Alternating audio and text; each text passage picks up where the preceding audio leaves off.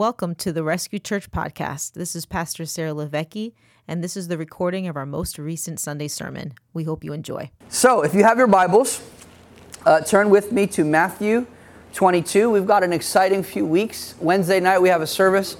My pastor will be here. Pastors, just so you know, pastors need pastors. So he's coming to preach on Wednesday night. We're excited for that.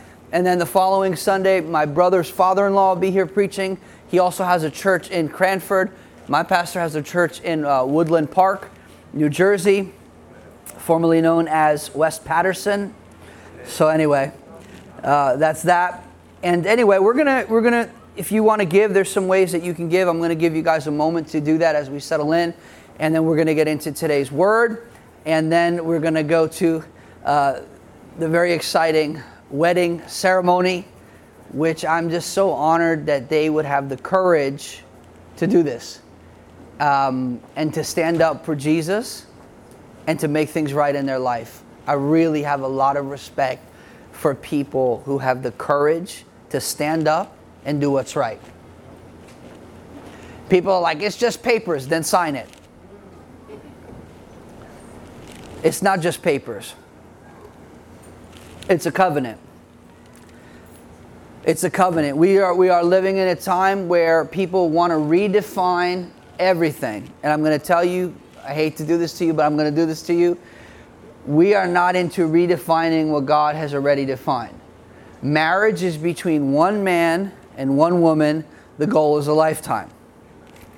God hates divorce. He doesn't hate people who are divorced. He hates the pain that divorce brings into people's life because he loves people. So you may have said, I've been married 4 times. God still loves you. He's not mad at you. But God hurts to see you hurt because he's a father. So covenant is big to God. Do you know that the first institution in the scriptures is actually man and woman? It's not church. It's not civil government. It's not the Democratic Party or the Republican Party or the Communist Party. The first institution in Scripture is man and woman. That's the first government in the earth is man and woman. He gave them, not him, them dominion, which means they were ruling and reigning together and serving God's creation. And it wasn't until sin came in where there was separation. So that's just a very basic thing. And anyway, now I want to talk to you just for a few minutes about relationship speak, because whether you know it or not, the relationships that we have in this life really tell a lot about us. And so Jesus said that people would know that we're his disciples based on our love for one another. I will give you an example, and I will give someone a shout out. And there's someone here who they actually lost their grandfather. And in the process of them losing their grandfather, they're here early serving to make this day special. That's a reality. It's easy to make an excuse and say, well, I have some loss in my life. I have some pain in my life. I'm going to kind of tap out a little bit and kind of back off. Someone lost their grandfather, their only living grandparent, and they were at the forefront of spearheading today and making it special. This identifies us as Jesus' disciples by the love that we have one for another. That's one of the relationships that speaks about who we really are. Jesus said, greater love has no man than this, then he laid down his life for his friends. The greatest expression of love is not even loving your enemy. It's actually loving your friends and laying down your life for your friends, because that's what Jesus did. People will know the Father has loved and sent Jesus because the church is one. So when we are unified, in other words, not we all agree on everything, not we all vote the same, but we're here today to honor Jesus, to love Jesus, to celebrate Jesus, to celebrate Kevin and Hattie's commitment, and to honor that. When we are in oneness, when we are together, when we are in the same mind, in the same space, for the same reason, that tells the world around us that the Father loved and sent Jesus. So how we interact with people and with one another communicates something to the world around us. I have a few more for you, and then I'm going to move on. This is like, a relationship message here a little bit, because in families, there's a lot of brokenness. I came back to Jesus because my family was broken, and I helped break it. And that's the truth. Now, this is another relationship that speaks. People will know Jesus' love and care for his church through the way a husband treats his wife and through the way the wife submits to and respects her husband. So the marriage relationship is the only relationship that testifies to Christ and his church. So when I say that the relationships that we have speak, they actually do speak. There's another relationship that I left out of this one, but you should hear this one too. How we treat the poor shows the world around us how we really feel about Jesus. The poor in our community know how we take Jesus, if we take Jesus seriously or we don't take Jesus seriously. The poor know. Because Jesus said, whatever you have done to the least of these, you've done to me. So the relationships that we have speak. So they speak louder than our words. It's easy to say, I love you, you're great, you're amazing, you look nice today, God bless you. It's difficult to show up at 7:30 in the morning when your grandfather died. And you have your own things going on in your own life, but you're showing up for someone else. See, that's the kind of love that tells the world that we belong to Jesus and we are going to interact like Jesus. And in case you haven't known, that's what we're about here. So anyway, Matthew 22, I'm gonna move through this as best that I can, or I'm going to have to answer to Steph. So here we go. Matthew 22, verse 1, and Jesus answered and spoke to them, again by parables, said, the kingdom of heaven is like unto a certain king who arranged a marriage for his son, and sent out his servants to call those who were invited to the wedding. And they were not willing. You see that? And they were not willing. If God is willing, if God is willing. And they were not willing. Who's not willing? They were not willing. God was willing. People think God always gets his will. Like he's the almighty manipulator and always gets what he wants. God doesn't always get what he wants. God had a marriage for his son, invited people, and they were not willing. Keep that in mind. They were not willing to come. And he sent out other servants, saying, tell those who are invited, see, I have prepared my dinner. My oxen, my fatted calf are killed. All things are ready. Come to the wedding. But they made light of it, which means they made excuses. They made light of it and went their ways. Say their ways. Their ways. One to his own farm, another to his business, and the rest seized his servants, treated them spitefully, and killed them. But when the king heard about it, he was furious, and he sent out his armies and destroyed those murderers and burned up their city. Then he said to his servants, the wedding is ready, but those who were invited were not worthy. Therefore, go into the highways, and as many as you find, invite to the wedding. So those servants went out to the highways, gathering together all whom they found, both bad and good. Everyone's invited. Both bad and good. And the wedding house was filled with guests. But when the king came in to see the guests, he saw a man who did not have a wedding garment. And he said to him, friend, how did you come in here without a wedding garment? And he was speechless. Then the king said to the servants, bind him hand and foot, take him away, and cast him into outer darkness, for there will be weeping and gnashing of teeth, for many are called, but few are chosen. So in the beginning of this parable, you see the operating system of the kingdom of God. The kingdom of God operates based on the love the Father has for his Son. So the kingdom of God does not operate, oh, Adam has sinned, oh, these people have sinned, oh my God, what are we going to do? God is not motivated and he's not living in reaction to sin. God is motivated by love, and God is motivated. The whole kingdom runs based on the affection the Father has for his Son. So the Father wants a bride for his Son. So this is important. So the Father wants a bride for his Son. So the Father wants his Son to be married. The Father wants a family, and He wants the Son to have a bride, and He wants the Holy Spirit to have a household. This is important. This is God.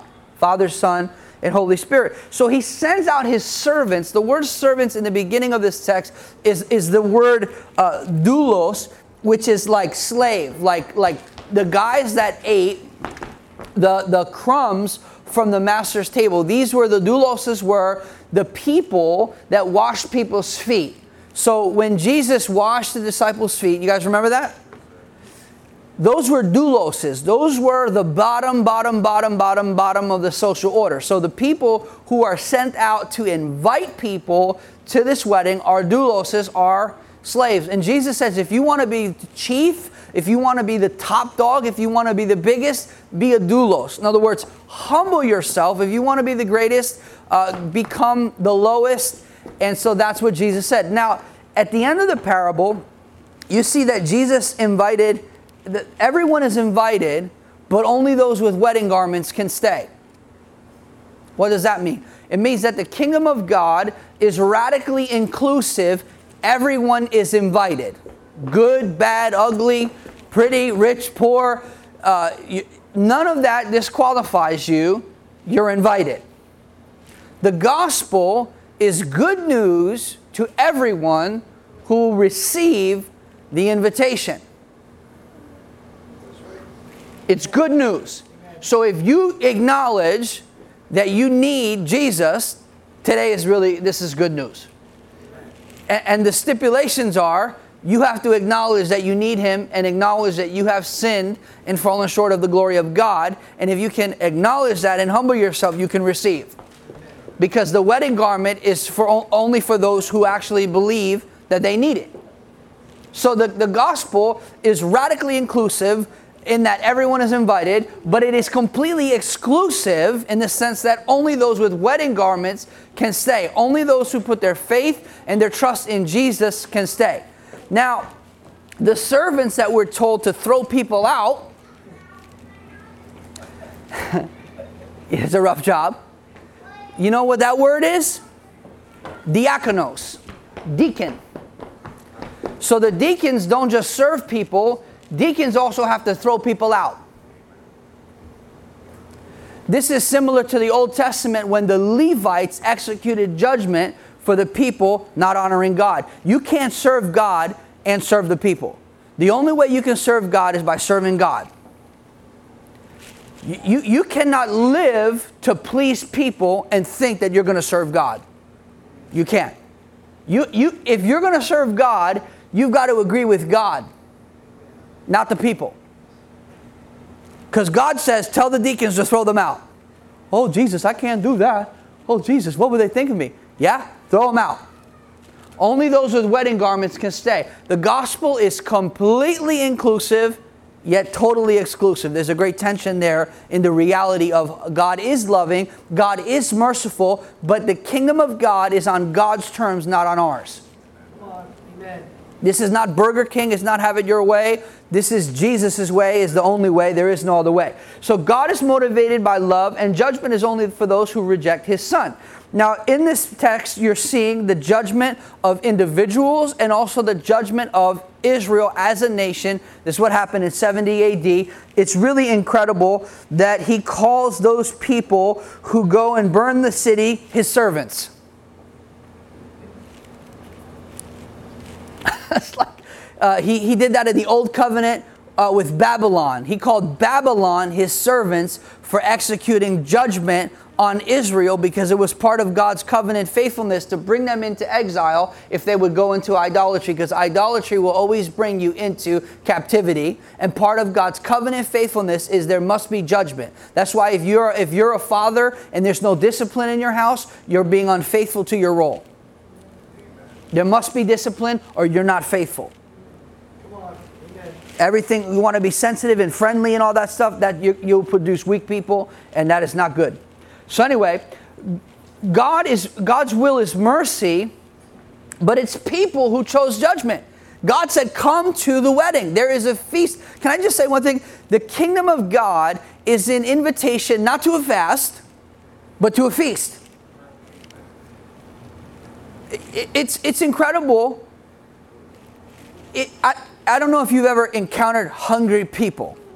Like really hungry people. We encounter hungry people all over the world. I have a friend that he watched them kill his father for a brick of sugar in front of his own eyes. They butchered his father in Angola, Africa for a brick of sugar.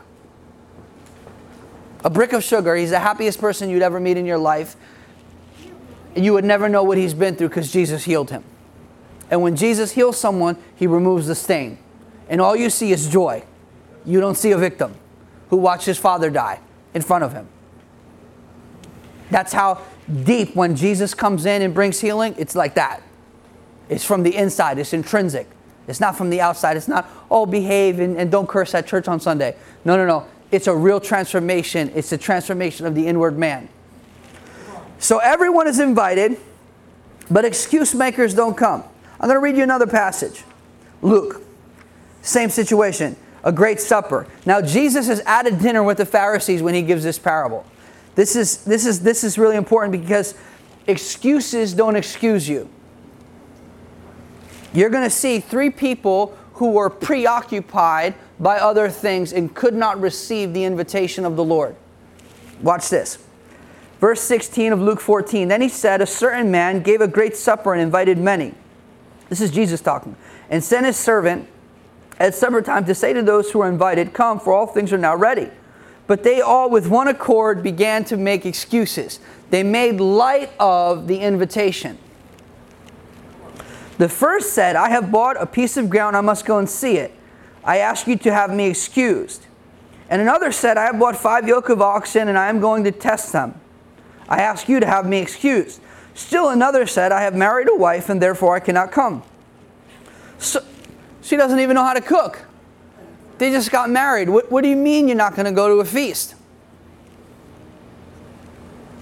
Watch this.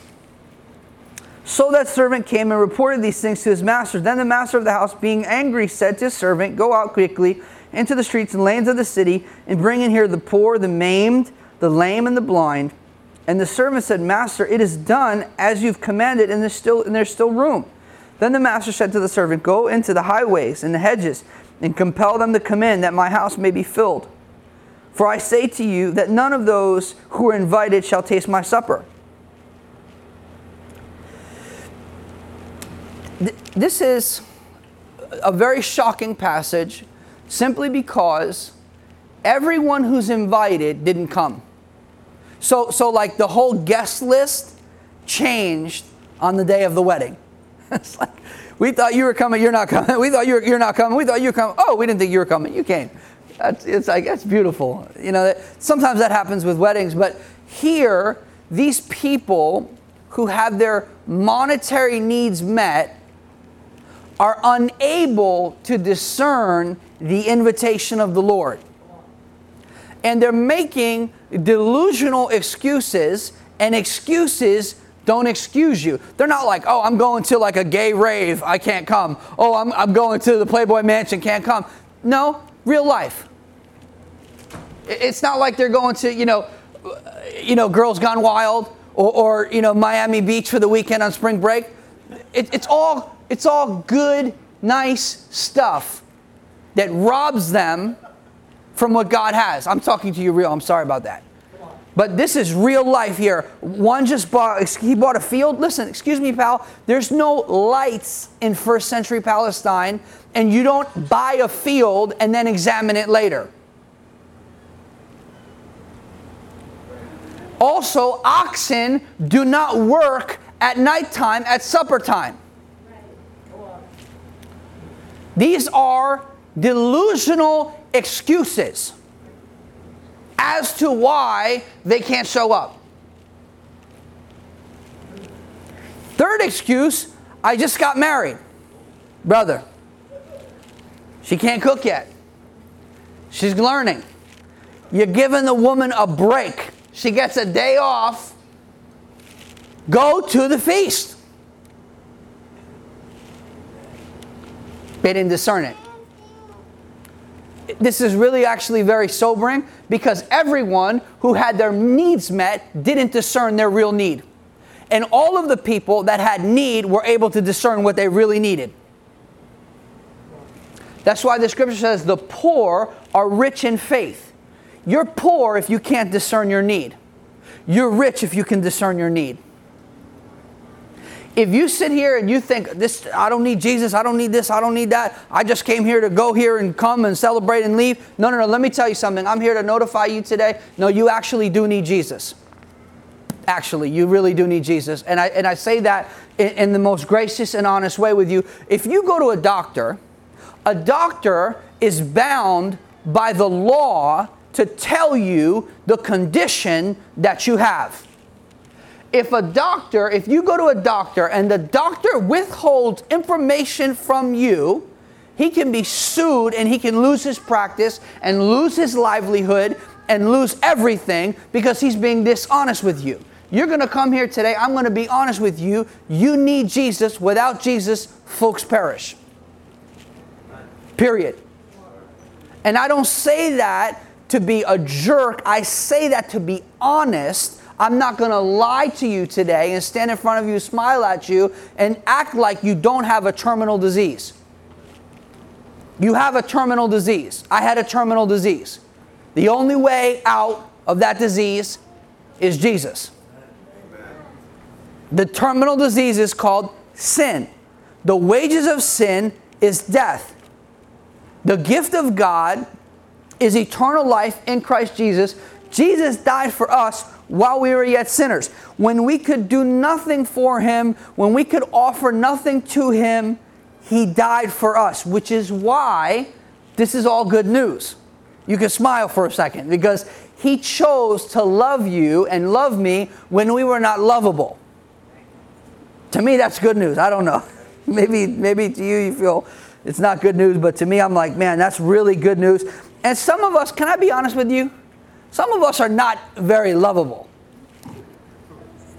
Have you ever noticed that, like, some people, like, are not, like Paul says, we know no one after the flesh. Like, you don't want to know my flesh. My flesh is not a friendly flesh. And God has chose to love us. And to me, I just want to share, if I could just share one thing, that's good news to me.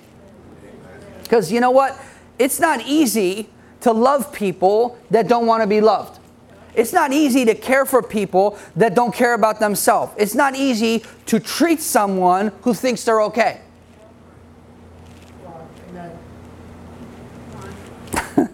So anyway, this is the reality that we live in. Don't worry, we're starting to get, we're almost there. Bear with me. Bear with me. Now, I got one more passage, and then we're going to get up out of here soon. I know some of you are like, amen. But you know what? This is good news. I got more good news for you. Don't worry. We're gonna go Ephesians 5. We're only about 20 minutes into this, so just so don't worry. Okay. This is Paul. Paul is writing to the Ephesians. The Ephesians are Christians in a city called Ephesus. Ephesus is modern day Turkey. So this is just to get you kind of like, who's he talking to? Okay. Ephesians 5 verse 8. For you were once darkness. Paul is a very honest guy. Paul is not saying like, oh, you were in darkness, when you did sin. He's like, no. You were darkness. One of the words for that in Greek, the word is skotos, which means you were shadiness. It's like, shady. So you're like, you were shady. You were once darkness, but now, this is good news again, you are the light in the Lord. So you were darkness, but you are light in the Lord. That, to me, there's more good news. Walk as children of the light. For the fruit of the Spirit is in all goodness, righteousness, and truth, finding out what is acceptable to the Lord. Have no fellowship with unfruitful works of darkness, but rather expose them. For it is shameful even to speak of those things which are done by them in secret. but all things are exposed and made manifest by the light. So that's one of the things the light does, is the light exposes things that are hidden. This is why sometimes people don't like to be around real Christians, and they don't want to sit down at a table with a real Christian, because light exposes darkness. So we're not like shining at the darkness, but we're shining in the darkness to expose darkness, because darkness is dangerous. You go to, I can take you to the poorest communities in the world, and the poorest communities in the world have one thing in common, many things, but one of the things they have in common is they have no city lights, no street lights, and no electricity, which means it's easier for crime to happen, which means women and children are more vulnerable because of darkness. Amen. This is reality. This is the world we live in. But all things that are exposed are made manifest by light, for whatever makes manifest is light. Therefore, he says, awake, you who sleep, arise from the dead, and Christ will give you light. See then that you walk circumspectly, not as fools, but as wise, redeeming the time, because the days are evil. Therefore, do not be unwise, but understand what the will of the Lord is. So if you don't know what the will of the Lord is, Scripture says you're unwise.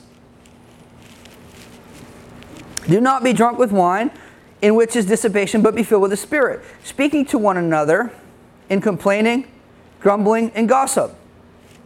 Oh, it doesn't say that. I'm sorry. It says speaking to one another in psalms and hymns and spiritual songs, singing and making melody in your hearts to the Lord, giving thanks always for all things to God the Father in the name of our Lord Jesus Christ. Here comes submitting to one another in the fear of God. I'm not accountable to nobody. I don't answer to nobody. Oh, okay. That's not Christian. I don't know where you got that from, but that's not Christian. I don't answer to no one. Don't tell me anything. Do you know where that leads to? Death and hell. No accountability, that leads to CNN. Or Fox News, you be on the news. I don't answer to no one. Okay. You're going to answer to everyone then. People, that's what people have. I don't answer to nobody. You'll answer to everyone. Okay, here it comes. Wives. Here it is. Haiti's about to be a wife. Here it comes. No pressure. No pressure. We're almost there. You guys are, don't worry. They're going to feed you. You're going to be happy in a few minutes. Wives, submit to your own husbands as to the Lord. Uh-oh. Okay. For the husband is the head of the wife. Also, Christ is the head of the church, and he is the Savior of the body. Therefore, which is the conjunction, just as the church is subject to Christ, so let wives be subject to their own husbands in everything. Now, so what he's saying here is that the wife should submit to and respect the husband. When people hear this, they go crazy. But actually, the real weight is not even on the wife. Wait till you hear what he says to the man. The real weight of this is on the man. Watch what he says to the man. Husbands, love your wives just as Christ also loved the church and gave himself for her.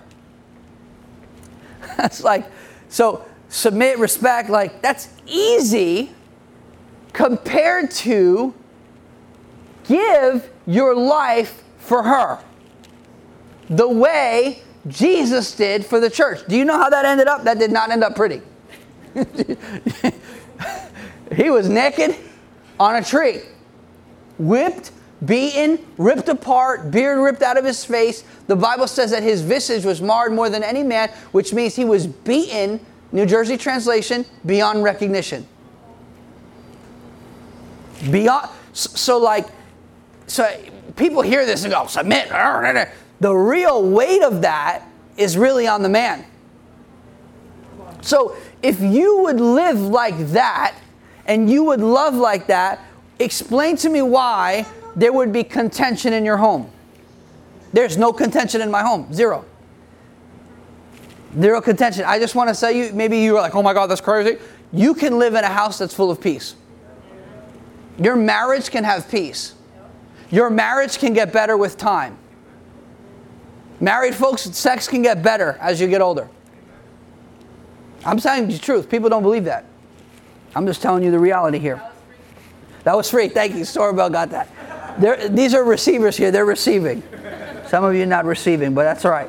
Husbands, love your wives just as Christ also loved the church and gave himself for her, that he might sanctify and cleanse her with the washing of water by the word. So he has a responsibility not only to give himself for her, but to wash her with the word, to speak the word of God over her life. The words that you speak over people's lives determine the trajectory of their lives. Some of you have only spoke death over your children and death over yourself, and that's what you've gotten, death. But you have to speak life over her. It's your job, Kevin, to speak life over her, to nurture the gifts in her and see that those gifts come forth. And that'll benefit you. So anyway, that he might present her to himself a glorious church, not having spot or wrinkle or any such thing, that should be holy and without blemish. Speaking of washed and clean garments, which go back to the feast invitation and the wedding invitation. There's a connection here. So husbands ought to love their own wives as their own body. He who loves his wife loves himself. People that do not love themselves have a hard time loving their wife. It's true. Amen. People who don't know how to get their wives gifts are indecisive people themselves. They don't know what they want, so it's hard for them to get gifts for people. Amen. You can only love people the way you love yourself. If I don't value me, I can't value you. If I'm cheap, I don't like cheap folks. I love you, but cheap folks, I cannot give you anything cheap because I don't have anything cheap. Isn't that good? So if I bless you with something that's mine, it's not cheap. I want to encourage you with that. So the way you treat your wife or your husband is actually a reflection of how you feel about yourself, whether you know it or not. Okay. I'm trying to help you today. I love you. For no one has ever hated his own flesh, but nourishes and cherishes it just as the Lord does to the church. So what you have to do to yourself is you have to nourish and cherish yourself. You have to take care of yourself so that you can take care of your spouse. This is important. One of the things that I really appreciate about my wife is she knows that if I'm not good, the house is not good. It's like not good. If I'm tired or hungry or cranky, it's not good. If I'm good, everything's better if I'm good. So what she does is she works toward helping me be good, and I work toward helping her be good so that the household is good, because the children live in the ecosystem of the love that flows between the husband and the wife. See, that creates the environment that the children are growing in. And that environment is either contaminated or it's like a greenhouse where things can grow and flourish. So anyway, we are members of his body, of his flesh and his bones. For this reason, a man shall leave his father and mother and be joined to his wife, and the two shall become one flesh. This is a great, listen to this, mystery, but I speak concerning Christ and the church. Nevertheless, let each one of you in particular so love his own wife as himself, and let the wife see that she respects her husband. So the primary need of a man is respect. The primary need of a woman is love. The secondary need of a man is love. The secondary need of a woman is respect. As long as love and respect are flowing, communication, attraction, and all of those things that are supposed to be there are there. When that breaks down, everything breaks down. And someone who is beautiful can become ugly because of a breakdown in communication. Or if you're not giving the respect that he wants, or she's not receiving the love that she needs, there's a breakdown, and then the environment is contaminated, and guess who pays? The children. The children always either pay for our sins or are benefited by our integrity. So the decision that you're making today is a generational decision. It's a decision that is informing your children about their future. When you choose to get married today, you're choosing to say that your children have a secure future and you're going to walk out your commitment. And if you want to have a good marriage, you have to acknowledge when you're wrong and be quick to do something about it. Don't just acknowledge it and do nothing about it. But we need to be kind-hearted, tender-hearted, forgiving one another, even as God in Christ forgave us. You want to have a good marriage? Forgiving. Quick to say you're wrong. Quick to say you were right. I should have listened to you. That'll get you extra points. If you say I was wrong, that's 1 point. If you say I should have listened to you, that was 2 points. So, that was all free. Let me give you one more, because the children should hear this. I don't know if they're here. He's not listening. But children, obey your parents in the Lord, for this is right. Honor your mother and father, which is the first commandment with promise that it may be well with you and that you may live long on the earth. This is the first commandment with promise. God commands us to honor our father and mother. Sometimes maybe they're not very honorable. That doesn't change how we should treat them. Honor your father and mother. This releases promise. What's the promise? Quality and quantity of life.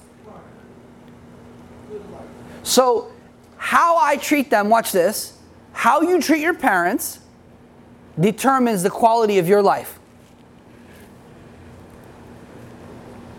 And how your children treat you determine the quality of their life. So, our life is made up of relationships.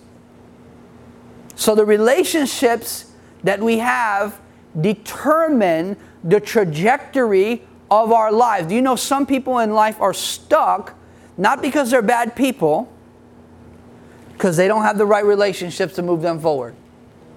All their relationships are peer relationships, and no one has the power to bring them forward. They have no one that can bring them forward, because they haven't learned honor. Honor deals with the quantity and the quality of your life. The more you learn to honor people, the more you have people who are vested in your success. Because I don't want nobody connected to me that wants to be a loser. I'll love you, I'll minister to you, I'll give you groceries, I'll wash your feet, I'll pray for you. But if you want to be connected, you better want to move forward, or you're not moving with me. And I mean that too, I'm not playing. So anyway, well, here we go. Thanks for listening to the Rescue Church podcast. For more information, visit rescuechurch.tv/invite.